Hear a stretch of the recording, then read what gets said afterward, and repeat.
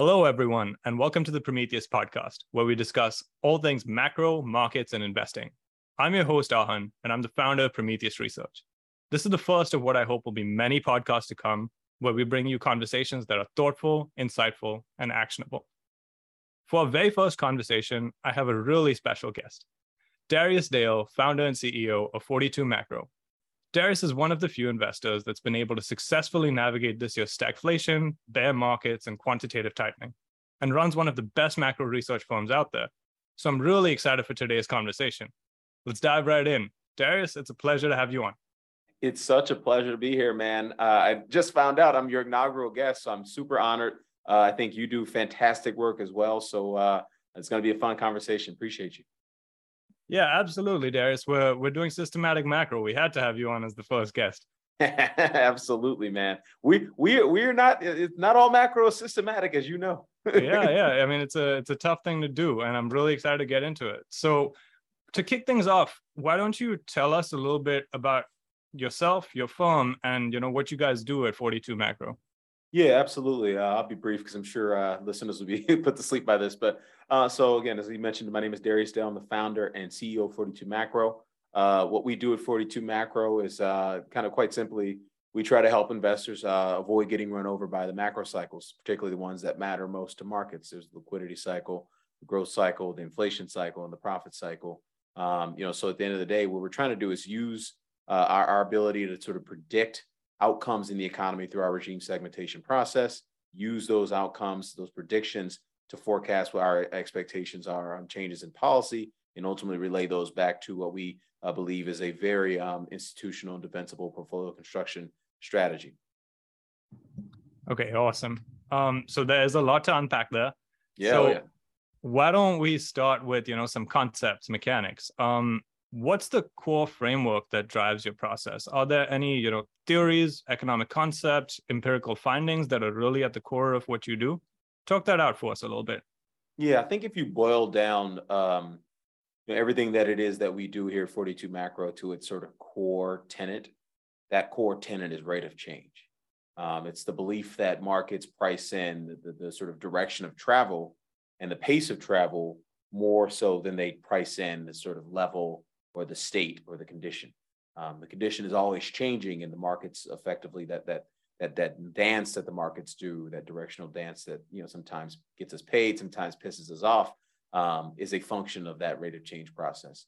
Sort of back very early in my investing career, I was at a firm that at that time didn't really have much of a systematic process, and I sort of we were a lot more similar to sort of how macro was used to be done, which is I have a very sophisticated view on this one thing, and then I found a sophisticated view on this other thing. Sort of I wouldn't necessarily say macro tourism because we knew what we were doing, but certainly wasn't systematic. But then very early on in that kind of marriage, I stumbled upon sort of Bridgewater's all-weather portfolio white paper, and it was sort of I fell in love with the concept of being able to sort of systematize what seemed to me at the time, certainly early in my career, something that was very unsystematizable, which is macro risk management. And so ever since then, I've been a big believer in regime segmentation and harnessing the power of regime segmentation to sort of construct portfolios, predict dispersion within and across asset markets, use that regime segmentation to sort of ultimately kind of create positive outcomes in investor portfolios. Darius, you keep saying stuff with it. It's just loaded. This is fantastic.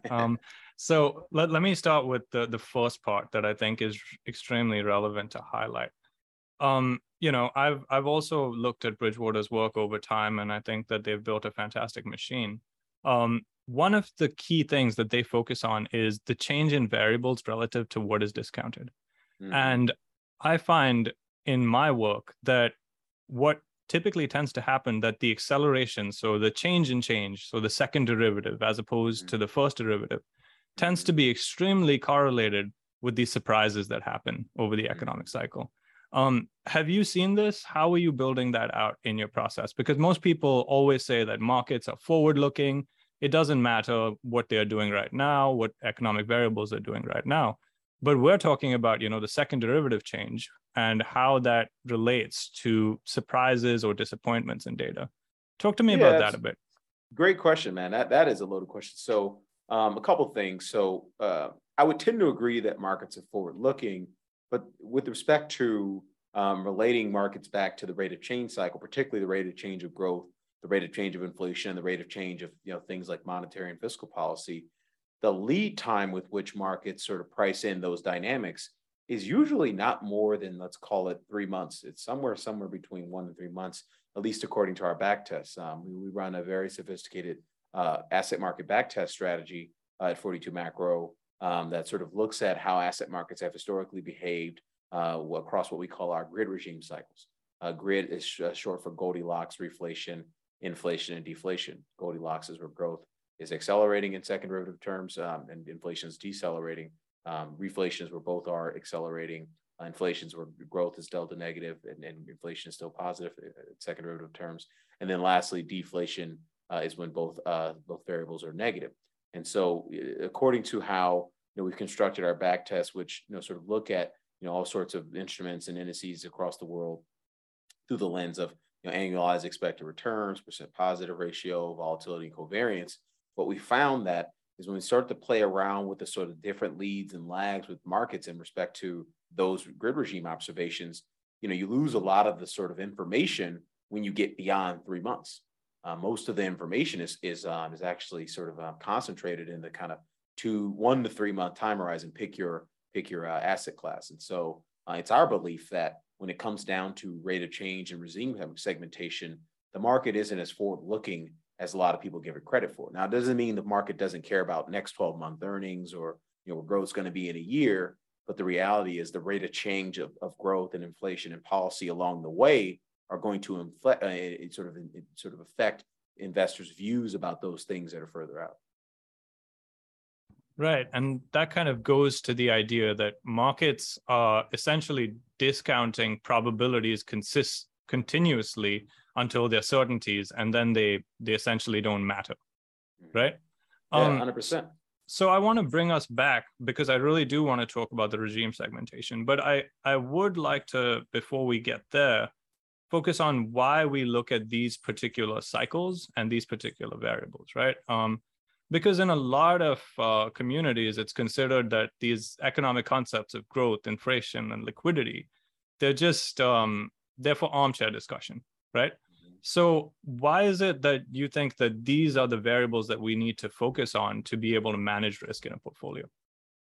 Well, I don't know if it's certainly not of any of my genius. I mean, again, as I mentioned early in my career, I sort of stumbled upon, Dalia's work, and he's pretty clear. And by the way, for those of you who don't know, I'm sure most of the people know who Ray Dalio is, but Bridgewater is one of the largest and most successful hedge funds of all time. I think over their 35-year history, they've compounded 500 basis points above the S&P over that 35 years. So, I mean, you have to tip your cap to any manager who's able to do that for such a long period of time, which is why I hold Ray and his team in such high esteem, and have certainly built my process around some of those findings. But going back to why growth, why inflation? Well, those are based on work of Ray, based on my own work, based on everyone's agreeing to agree on this. Those are the two principal components of asset class returns. Growth and inflation are. Pick your asset class. For in bonds, inflation will be more important, and for things like equities and credit, growth will be more important. And so you have to understand where those variables are going to go and rate of change terms into second derivative terms in order to kind of understand the likely path of asset markets. But also, more importantly, particularly in today's sort of policy fueled, if you will, kind of addiction to policy, if you will, markets, you also need to understand the policy cycle as well. And the two things that influence policymakers the most are growth and inflation, particularly growth, if you think about it through the lens of the labor market for the Fed, and obviously inflation, the various statistics therein. Right. This segues nicely into something that I think is also very important when you're looking at these cycles. In your work, do you find that there is a typical sequence of events that occurs over the course of the economic cycle? And do you find that the interrelation between these variables, like you were talking about the policy setting, what it means for growth, what it means for, discount rates in the future, How do you think about those things over the course of the cycle? And do you look for an archetype, or is it a case by case basis? How are you thinking about this? So inherently, we're looking for archetypes in the sense that, our models, the way we forecast growth and inflation, are primarily autoregressive systems. So inevitably, we're sort of training those models on previous cycles. Do I expect certain outcomes from a frequency probability perspective? The answer is absolutely no. Every cycle is different. Every cycle is unique. It could be different durations in terms of the amount of time for the cycle to cycle. Could be different amplitudes in terms of the overall sort of magnitude of the cycle and the change. And ultimately, you might have a different policy response. The Fed's response to 2% inflation in 2006 could be very different than the Fed's response to 2% inflation in let's call it 2012 or something like that. So it's a very you have to understand all this, how those different things are changing. But at the end of the day, what we want to do is be smart about kind of understanding, okay, what is the likely amplitude? What's a median amplitude? How far are we deviating from the median? What's the median duration? How far are we deviating from the median? And most importantly, and this is, I'll slow down to say this, most importantly, what is causing those deviations, and are they sustainable? And so this is why it's very integral to our process to be very, very data dependent. Now casting every major economic statistic that matters, that has proven itself to be predictive for the growth cycle, proven itself to be predictive for the inflation cycle, because if you can predict those cycles, again, you can predict the liquidity cycle, which has become very important to asset markets. Fantastic. So why don't we talk a little bit more about the importance of nowcasting? Because we at Prometheus also, we run, all these nowcasting models and high frequency models. And I think it's really important for people to understand the importance of nowcasting, which is completely separate from forecasting, right? We're basically trying to get a gauge of where we're at all times. And why don't you tell us a little bit of how you work that into your process? What are the main variables that you're looking to nowcast? And, what are the composites that you particularly like to look at or that you created in-house? Yeah, great question. So, we'll start by saying what's the dependent variable? For us, in terms of our great regime process, from an econometric standpoint, we're focused on the OECD Composite Leading Index time series as our proxy for growth.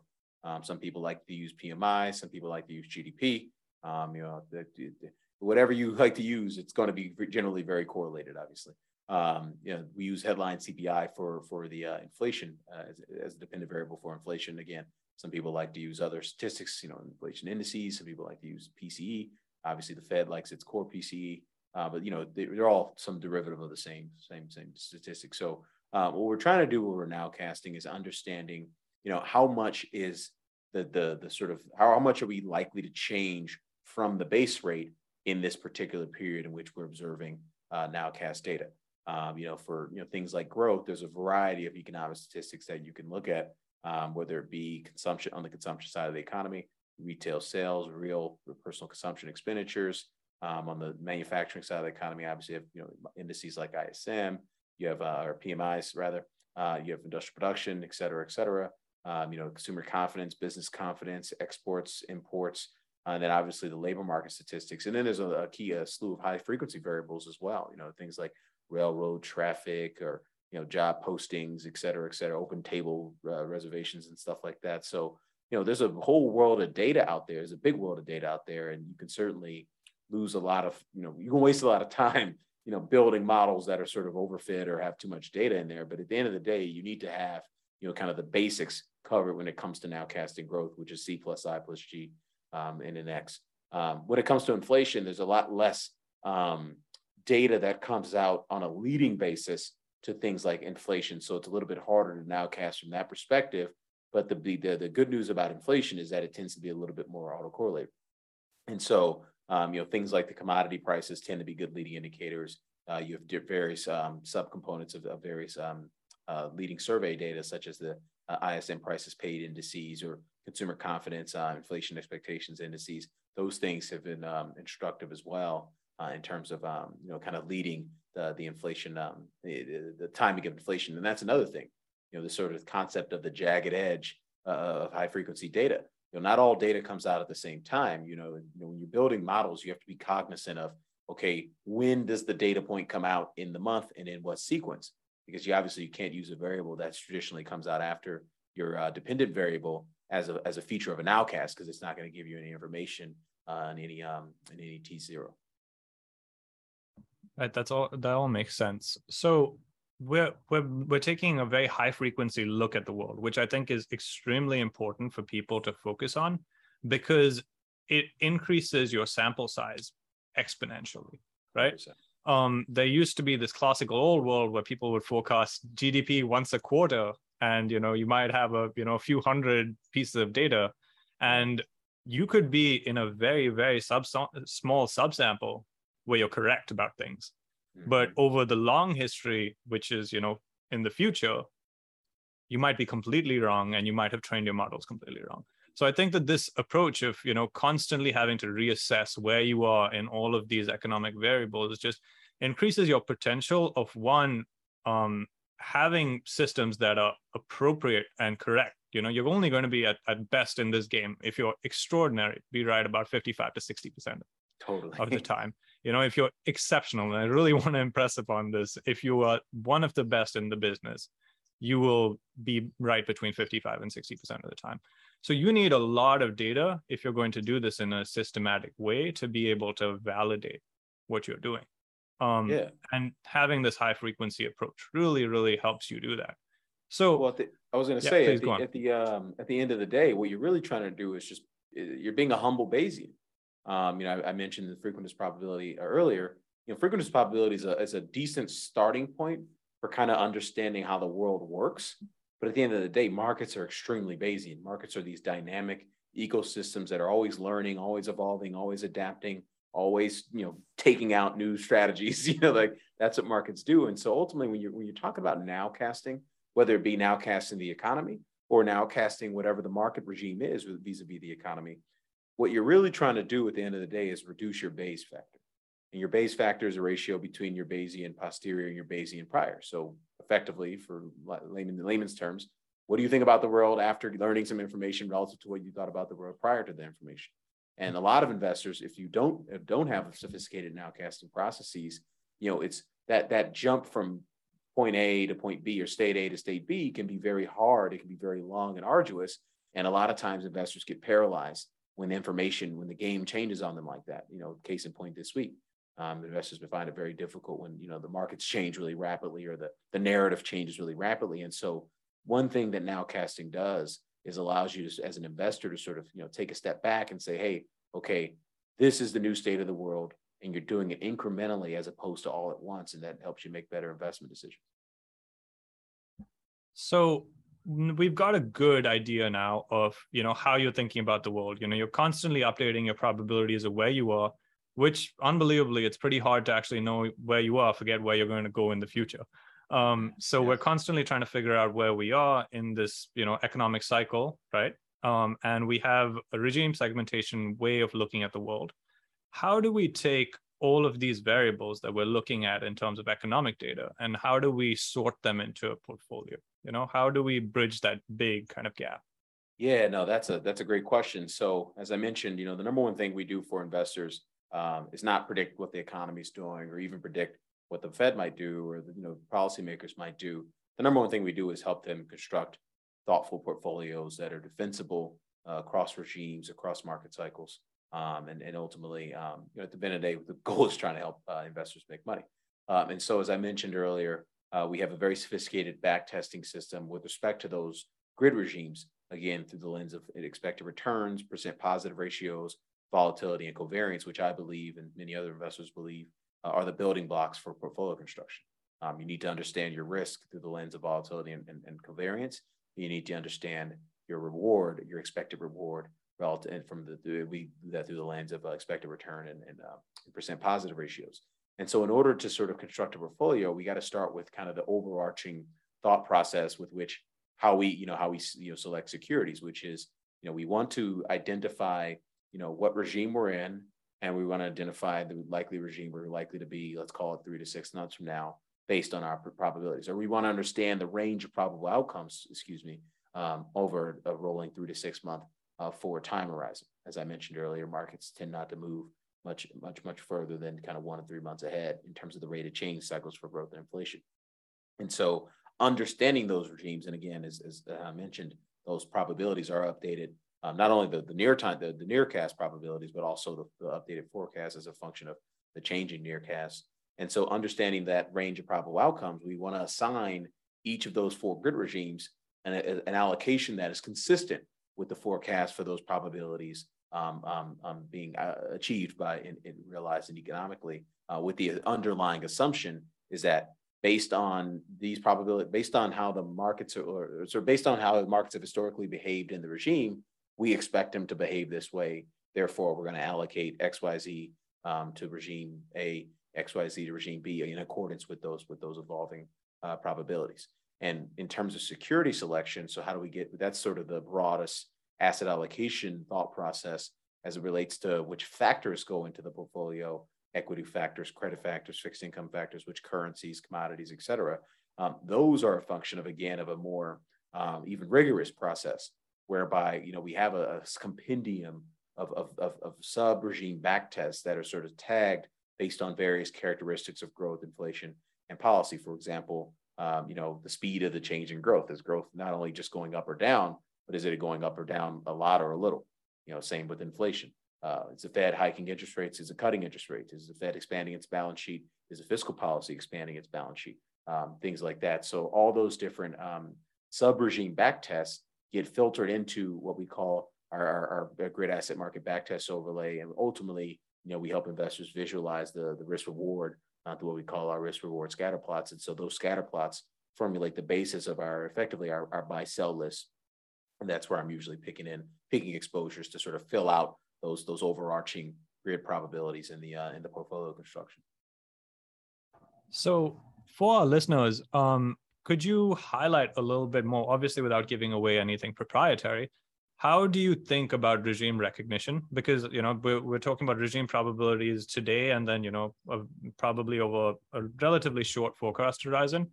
So how are you thinking about what is it that your systems are looking for to say, hey, that, we're in an accelerating real growth environment or we're in a stagflationary environment? How do they kind of make sense of the world? Yeah, so it's two questions. A great question, by the way, because that is a very underrated, regime recognition is a very underrated aspect of what we do, right? It's probably one of the most important things that people don't talk about. Well, yeah, I mean, when I first started at this, we didn't really have any regime recognition, just going back to my prior shop, I built a fairly sophisticated process over there, this concept of regime recognition was sort of, it was an afterthought at the time. It was more, okay, this is the regime we think we're going in, we're going to invest accordingly. And obviously, there was some success, and there's some failures. But ultimately, I think in today's modern world, you certainly need a lot more regime recognition because the game is more sophisticated than it's ever been. And game is moving faster in terms of the catalysts coming to the market and getting priced in. So it's you definitely need to understand what regime you're in order to sort of, again, shrink that base factor that help you make better investment decisions. So our regime recognition process is sort of twofold. One, from the perspective of the bottom-up economy, which is, how we identify what regime we're in is you looking at the trailing 3-month deltas, again, on our dependent variables, which is the OECD Composite Leading Index Time Series for growth, headline CPI year over year for inflation. And so if the trailing 3-month delta for either of those regimes is positive, you're going to be, in the positive side of the axis in the grid regime chart, and obviously negative. So the converse is true for negative. And so it's easy to understand what regime you're in hindsight.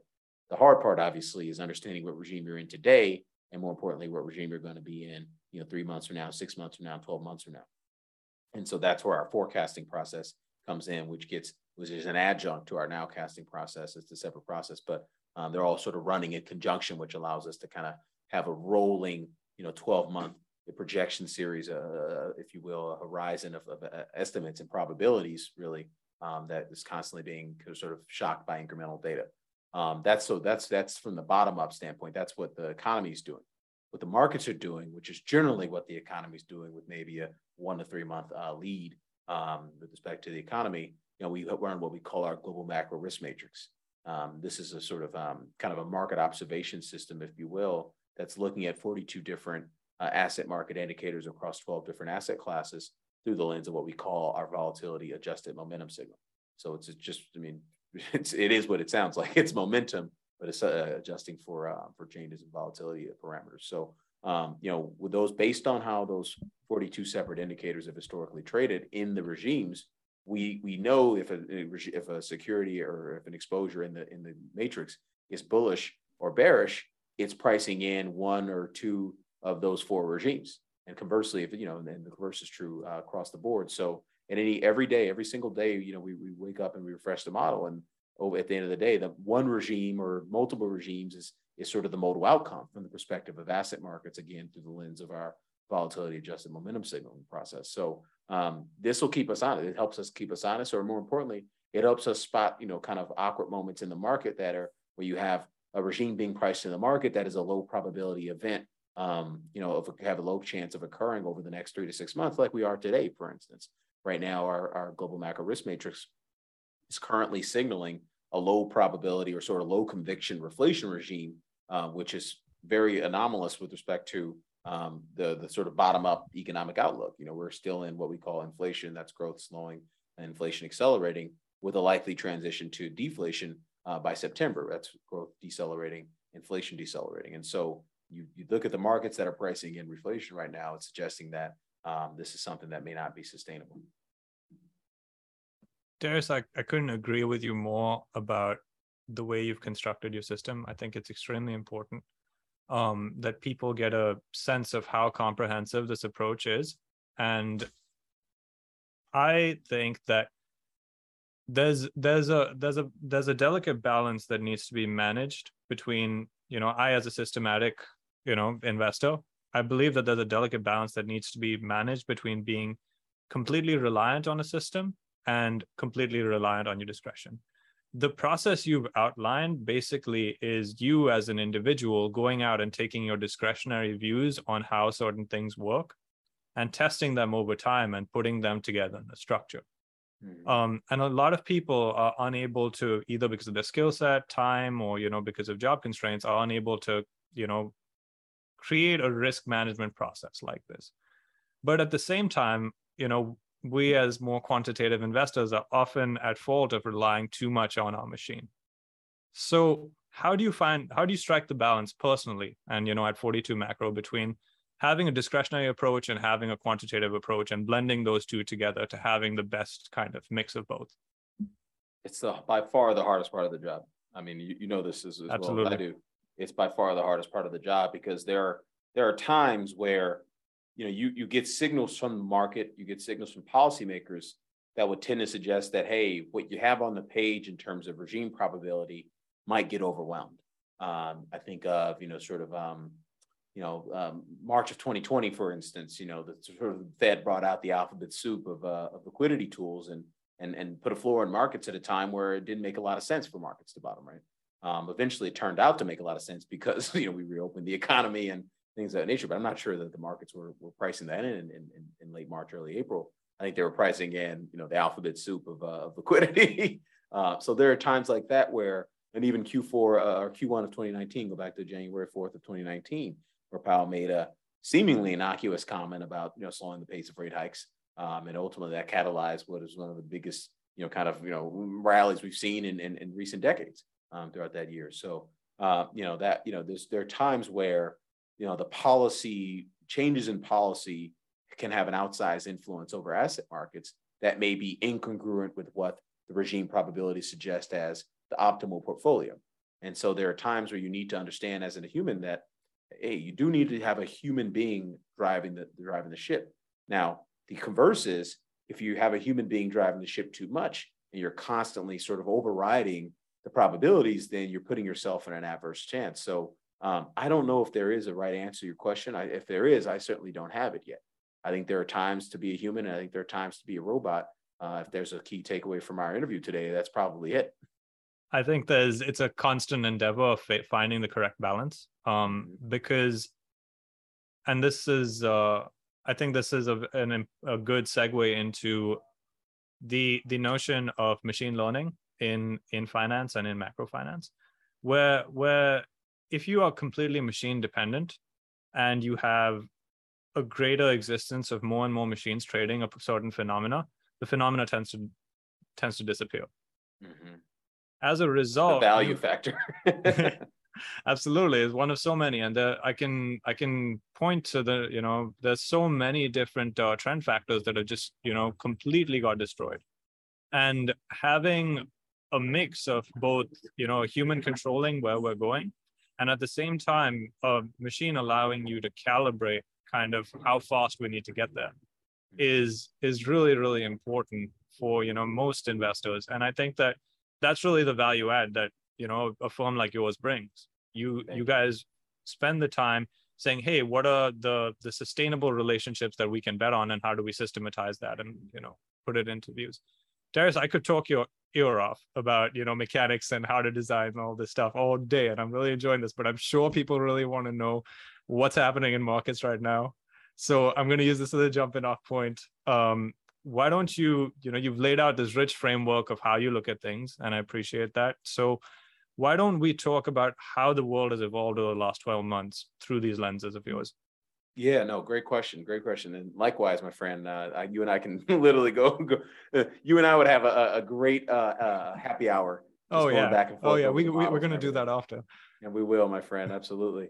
So yeah, just kind of thinking about let's set the stage for where we've come from and then where we might be headed, I think, as a secondary discussion. So we've come from a world where in the post-pandemic era, it's been a very unusual cycle. It's the first recession we've ever had where income went up, and not only did it go up, it went up a tremendous amount. And so that coupled with the fact that we sort of changed the way society works in terms of work from home, people moving to the suburbs, et cetera, the great resignation. There's a lot of kind of weird changes that all happen in a very short period of time. And it's created a lot of sort of bubble activity in certain sectors in the economy and even in the economy broadly. And it's created some depressions in other sectors, if you think about commercial real estate, for instance. So that's sort of the kind of the nature of this setup that we've had. And from a regime segmentation perspective, we've been in what we call inflation for the past, let's call it 12 months. That's where growth has been trending lower in leading indicators terms. Inflation has been trending higher, persistently surprising not only my models, but a lot of economist consensus models to the upside, particularly in this most recent kind of final push higher. I think we all sort of thought inflation would peak, maybe in early Q1 of this year, but it clearly turned out not to be the case. And so, that's been one of the persistence of inflation, if you will, at least from a modeling standpoint, has been something that has caused a lot of forecast error. And so here we are today in a situation where growth is very much on its heels. I mean, we just got the Q2 GDP report yesterday, technical recessions in the cards. Not quite an actual recession. We're not seeing broad-based declines across the economy, but we certainly are seeing a grinding to a halt in real final sales. Real final sales were 0% in the second quarter. So, we have an economy that's basically on its knees. With the same time, inflation is at the highs. It's at 40-year highs. Pick your metric, all-time highs if you're looking at it on a median basis across the things in the CPI basket. And so, enter policymakers. One, you have a White House that is just if only because of the decline in the approval rating, is hell bent on doing something about inflation. You go from potentially considering removal of Chinese tariffs to what is many people believe is a very ill-advised depletion of the SPR, Strategic Petroleum Reserve. You have the Treasury Department, which is an adjunct of the White House, contributing to the inflation fight as well by sort of starving the market of the T-bills, the Treasury bills it needs to rehypothecate and create credit in the shadow banking sector. And then ultimately the main event, the key sort of entity, the institution in charge of fighting inflation is the Federal Reserve. The J. Powell Federal Reserve has proven itself to be fairly hawkish, certainly in terms of the speed of the change in the policy rate and the projected speed of the change in the balance sheet in terms of quantitative tightening, $95 billion a month starting in September of roll-off. This is a Federal Reserve that appears, at least at face value, committed to doing something about that inflation, even at the expense of growth. In fact, Powell, in his most recent FOMC press conference, was last Wednesday, 27th of July, effectively said, hey, look, we're comfortable, and I'm paraphrasing, he said a lot of things, but, in so many words, said he was comfortable with something that might look like a recession in order to get inflation under control. Because again, he reiterated from the same thing. He reiterated one of the things he said in the June press conference, which is their maximum employment mandate, which is the other side of the mandate that would prevent them from hiking, is in fact conditional on price stability, on getting inflation back under control. And so here we are today, on Friday, June 29th. Markets interpreted his press conference actually quite bullishly because of one thing he said about, one, slowing the speed of rate increases, but two, most importantly, the Fed is now at neutral, and it's going to start to feel around from a data dependency perspective in order to gauge and guide its policy rate changes from here. I don't think the market thinks the neutral rate is at 2.5%. Otherwise, we wouldn't see such an aggressive rally in equities and compression of risk premium across risk assets. And so I think we might be heading into a time whereby the markets start to test and challenge the Fed's expectation that 2.5% is a neutral policy rate. And ultimately, by the end of this process, we might have an FOMC that is coming out and revising its expectations higher of that neutral rate, which would ultimately send markets incremental signals to tighten policy further. So the Fed's reaction function or future reaction function is primarily driven by the dual mandate, right? So how much pain are they willing to take on the employment front relative to how much inflation we're experiencing? And you touched on this earlier. So we are currently in an environment where, inflation seems to have transposed itself higher, right? There's a higher stable rate of inflation, and there are a whole bunch of factors driving it. So before we get in, and we will get into the employment component, obviously. So how do you see inflation evolving relative to what, policy expectations are and maybe consensus expectations? And I know you've done some really good work on breaking down the components of inflation. So, the secular trend in inflation versus the cyclical and the idiosyncratic. And why don't you talk to us a little bit about what each of those components are doing and how that informs your outlook, and then what that dovetails into what the Fed is likely to do? Yeah, great question. So there's sort of two questions, really, like the cyclical outlook for inflation relative to the secular outlook for inflation. So I'll start with the cyclical. Our model has inflation, like many others, peaking in June, but with a gradual decay over the next 12 months, and really until you get into Q1 of next year, Q2 of next year, with the much more accelerated decline by then. A couple things that are sort of working against the projected deceleration that many economists view for inflation. You still have a pretty aggressive rise in shelter inflation that's likely ahead of us, just as a function of the lagged price changes in shelter CPI. You have things like medical consumption that are starting to pick up again. But the most important part of inflation, in my opinion, is this sort of this resurgence of core inflation pressures. You're seeing this median CPI at an all-time high on a 3-month annualized basis, sticky CPI at a 40-year high on a 3-month annualized basis. And those two things are telling you that we have much more sort of stereotypical academic monetary policy inflation pressures in the system. And those pressures are coming from a labor market that is still very, very, very, very tight. A few statistics I'll throw out at the listeners for in terms of gauging that. You look at the ratio of job openings to total unemployed workers, that's at 1.9. That compares to a pre-COVID trend of 0.9, so more than double. You look at the private sector quits rate coming off an all-time high, roughly back in the fall, 3.3. We're now 3.1 now, but that's still well north of the pre-COVID trend of 2.4%.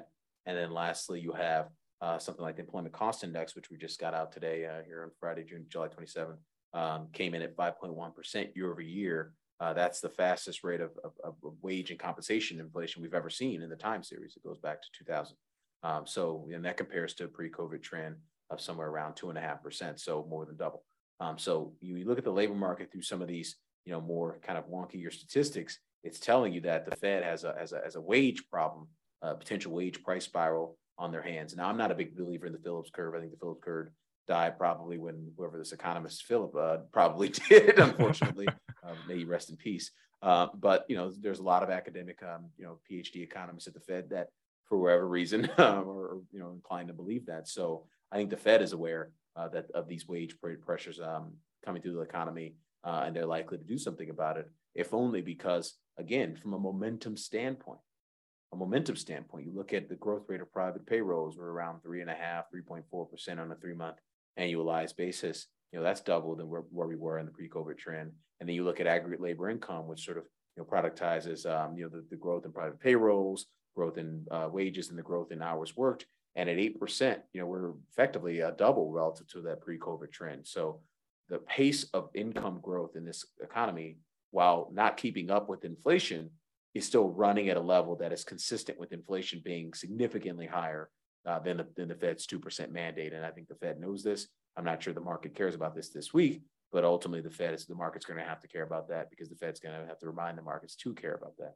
That's the cyclical side of inflation. So on the structural side of inflation, you alluded to our secular inflation model, which we look at, which we use to sort of project the longer term stationary mean of inflation. It's our belief that we have entered into a new regime of inflation, one that is characterized by a higher stationary mean and perhaps more sort of cyclicality in terms of the time series. Which is generally what you would expect if you're in a higher inflation environment, both on inflation and growth as well. You tend to have more cyclicality and growth with a higher inflation regime as well. And so this model is a dynamic factor model, which we're using to sort of I would say nowcast what inflation is likely to sort of trend at in this decade throughout the 2020s. There's several factors, critical factors in the model that are sort of shocking it in both directions. Right now, if you look at demographics, and again, it's a dynamic factor model that's interpolating the change in the factor back upon the change, the projected change in inflation. And you look at something like demographics, it's a big drag actually on core inflation dynamics, where something like globalization, the decline in globalization, which we're using the change in the imports as a percent of GDP, imports of goods and services as a percent of GDP, that change and that factor is contributing to a decent amount of inflation, projected inflation over this decade, as is the Fed's reaction function, as is public debt, as is GDP, as are wages.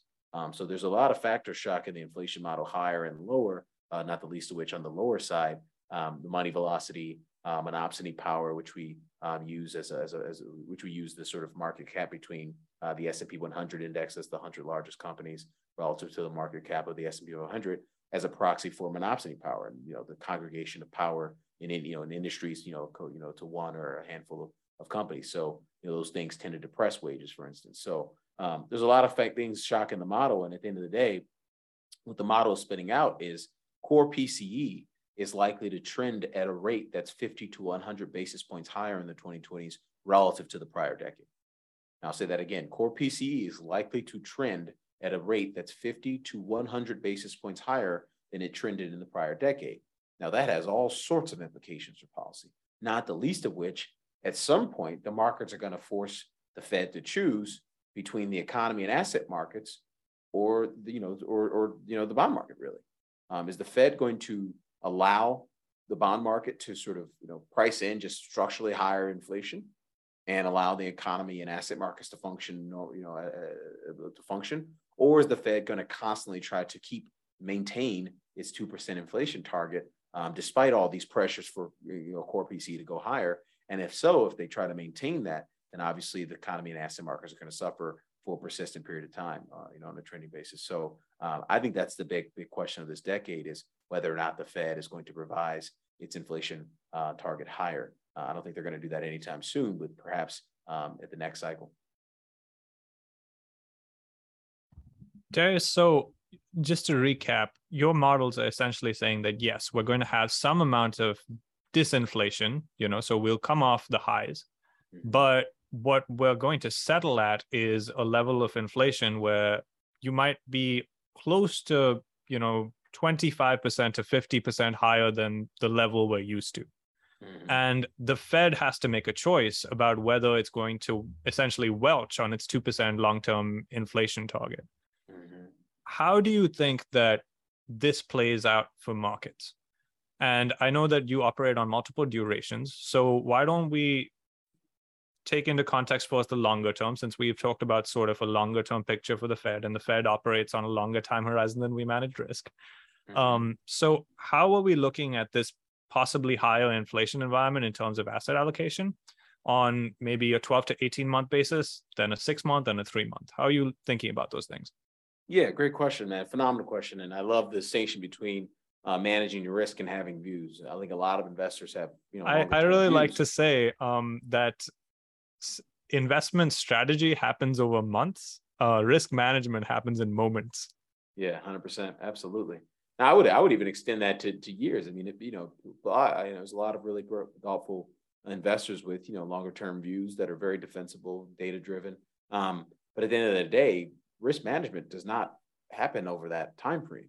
Yes. And the market is not pricing in. Again, we've talked about this earlier, but the market doesn't price in what you think is going to happen next year today. Maybe in a forward market it would. But even then, the forwards are only informed by the data that we have today and the data we're likely to absorb. But anyway, sorry, I didn't mean to digress. No, but you're right. I'm not a big fan of using forwards and futures markets to necessarily, because in the way we do things at Prometheus, prices are just positions, right? So you can glean some information from the structure of forwards markets and the rate of change of those different markets, but in terms of the level and what they're quote unquote forecasting, there's very little information available for investors to actually use.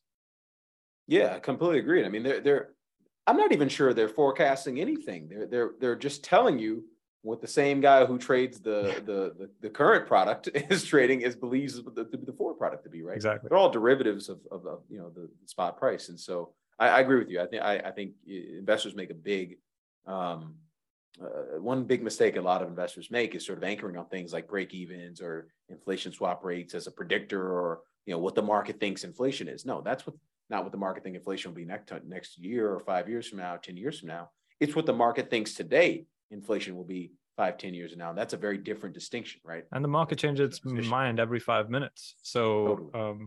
It's not necessarily. Yeah. So going back to your question on inflation. So from the longest term time horizon, I think we are likely to be in something that looks like a bond bear market. Now, again, when you say that, that's a very loaded statement, right? That means, bonds are going to go down and it's going to be a straight line down for a decade. And no, the answer is absolutely not. But one of the things I'm anchoring on is that because the time series of inflation likely bottomed out in 2020 and is likely to make higher lows and higher highs from that point in time, it's also very likely, just as a function of bond pricing, inflation expectations being a critical component of that bond yields make higher lows and higher highs across cycles, inflation and growth cycles over the next decade. Now, that doesn't mean that, the mean 10-year is going to be 5 or 6%. It could go back to a mean 10-year of 3%, but, from a previous mean of 1.5, over the last, let's call it, 3 or 4 years or something like that. So that's a big deal.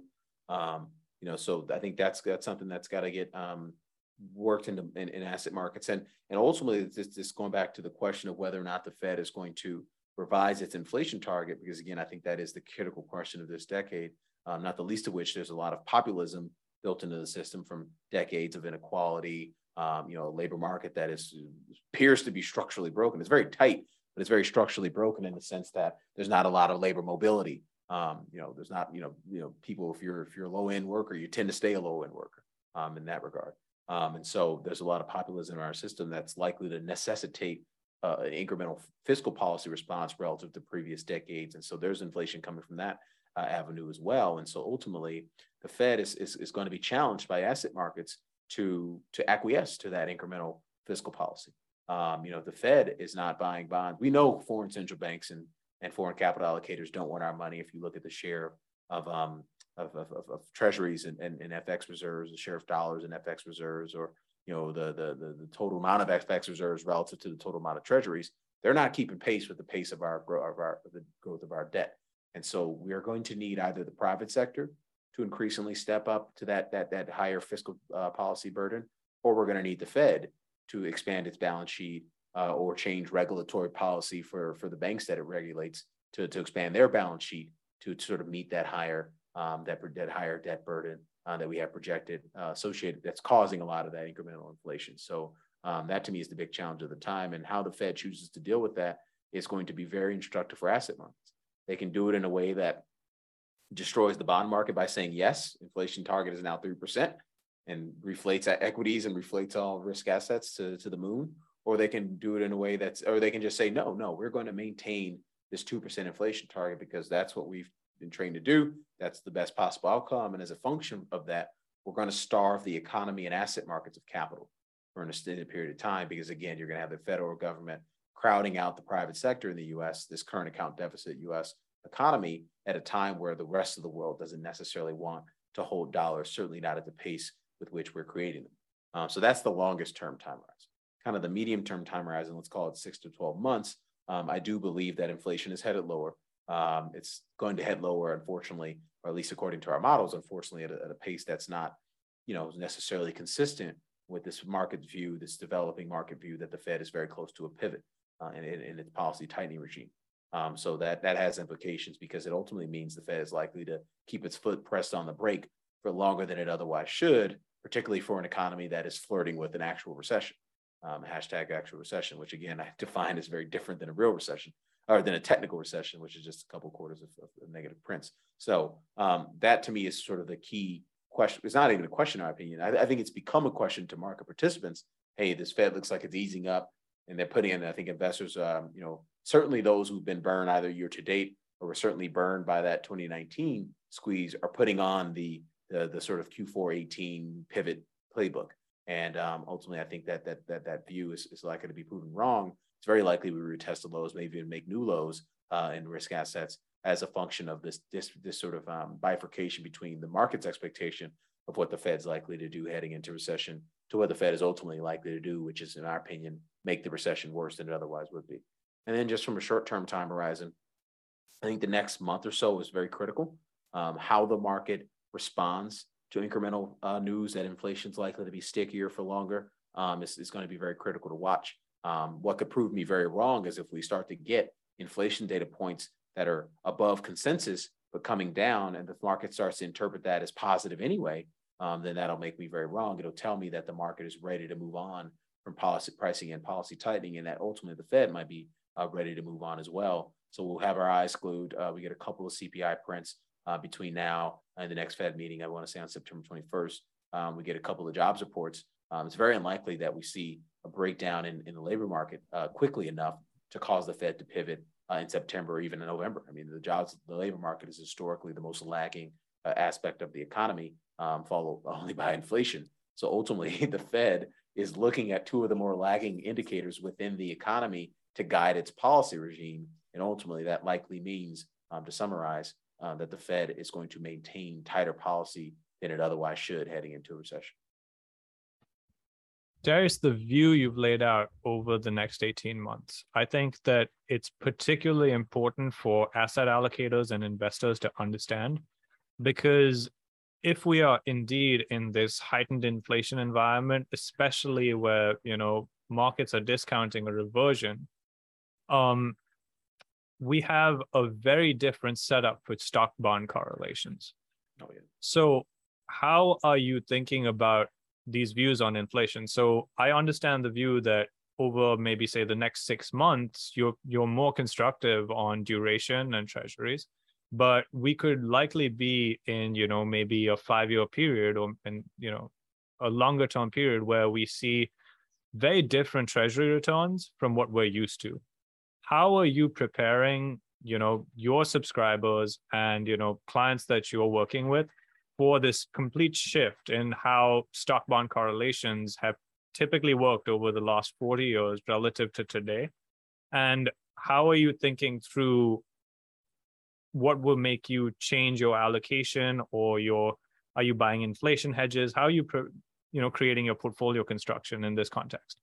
Yeah, absolutely. So our portfolio construction will never really deviate much from the expected grid regime probabilities on a rolling 3 to 6 month basis. I think that keeps us honest. That keeps us, from suffering, adverse drawdowns, from having positions on that are too far out from a catalyst perspective.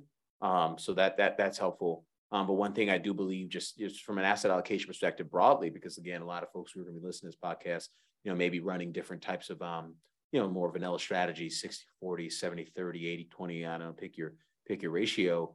It's pretty clear to me that, as long as we're in a regime where inflation is higher than the prior regime, you're going to have either lower real returns on your fixed income holdings, or if we're in an inflation regime, and then this is empirical, not necessarily theoretical, but empirically, when inflation is trending at a rate that's 5% or more, you typically have a positive covariance between stocks and bonds.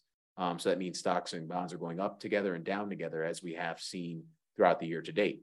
So I don't believe that we're going to stick in a regime that inflation is going to be persistently at north of 5%. So I do believe that inverse covariance that allows bonds to sort of act as a diversification to your equity portfolio, your credit portfolio, I think that will return to a state that's like that, but it's unlikely, particularly in the scenario whereby the Fed is acquiescing to the higher level of inflation. It's very unlikely that the real returns on fixed income instruments are going to be as high as they have been in previous cycles. And so that'll likely push investors further out on the risk curve into equities and credit. And I do believe that there's going to be an allocation for things like commodities and physical digital assets like cryptocurrency as well. I mean, the one thing we haven't talked about, and it's funny that two very thoughtful macro people have spent an hour talking, we haven't even talked about the dollar, which is usually it's the number one. There's been so much to discuss. There's been so much to discuss. Haven't got to it. Yeah, totally. So I mean, you think about where the dollar is, just cyclically and structurally, it's at a very high level on a broad trade weighted basis. I mean, it's not to say it can't go higher, and it probably will go higher until we get somewhere near the depths of this current economic cycle. But when you get to the other side of that, we've done a lot of work on some of the capital flow buildup we've seen in the U.S. economy in the last few years, particularly in this COVID environment where where you've seen U.S. got the vaccines first. We're a very center right society, so we don't want to wear masks. We want to get back out and get the economy back going. We don't want government handouts, so some people are very comfortable taking them. That system, that condition relative to the rest of the world, which was struggling with COVID, did not do nearly as much fiscal stimulus. I think we dumped $6 trillion into the economy in 2 years. We really outperformed economically, outperformed from a corporate microeconomic standpoint as well. If you think about corporate earnings, corporate profitability. And so a lot of money came into our economy and capitalized our growth, our excess growth. There's, by our counts, roughly $7 trillion of capital in the last couple of years has flowed into the U.S. economy. And that's really been a big dollar's been a big benefactor of that flow. If we get to a situation, let's call it, I don't know if it's 3 months from now or probably somewhere between 3 and 6 months from now, where the Fed is pivoting and the Fed is content with its inflation fighting and it's now pivoting to be more concerned about staving off a deeper downturn. I think there's a lot of capital that is waiting to return elsewhere. I don't know where it's going to go, but historically speaking, whenever you're in a negative dollar regime, particularly a secular dollar bear market, it's very favorable for emerging markets relative to developed markets. It's very favorable for cyclical stocks and style factors relative to defensives, and it's very favorable for commodities, both physical and digital. So, I think that, again, I'm very much against the view that we've seen the ultimate lows in risk assets in this current market cycle.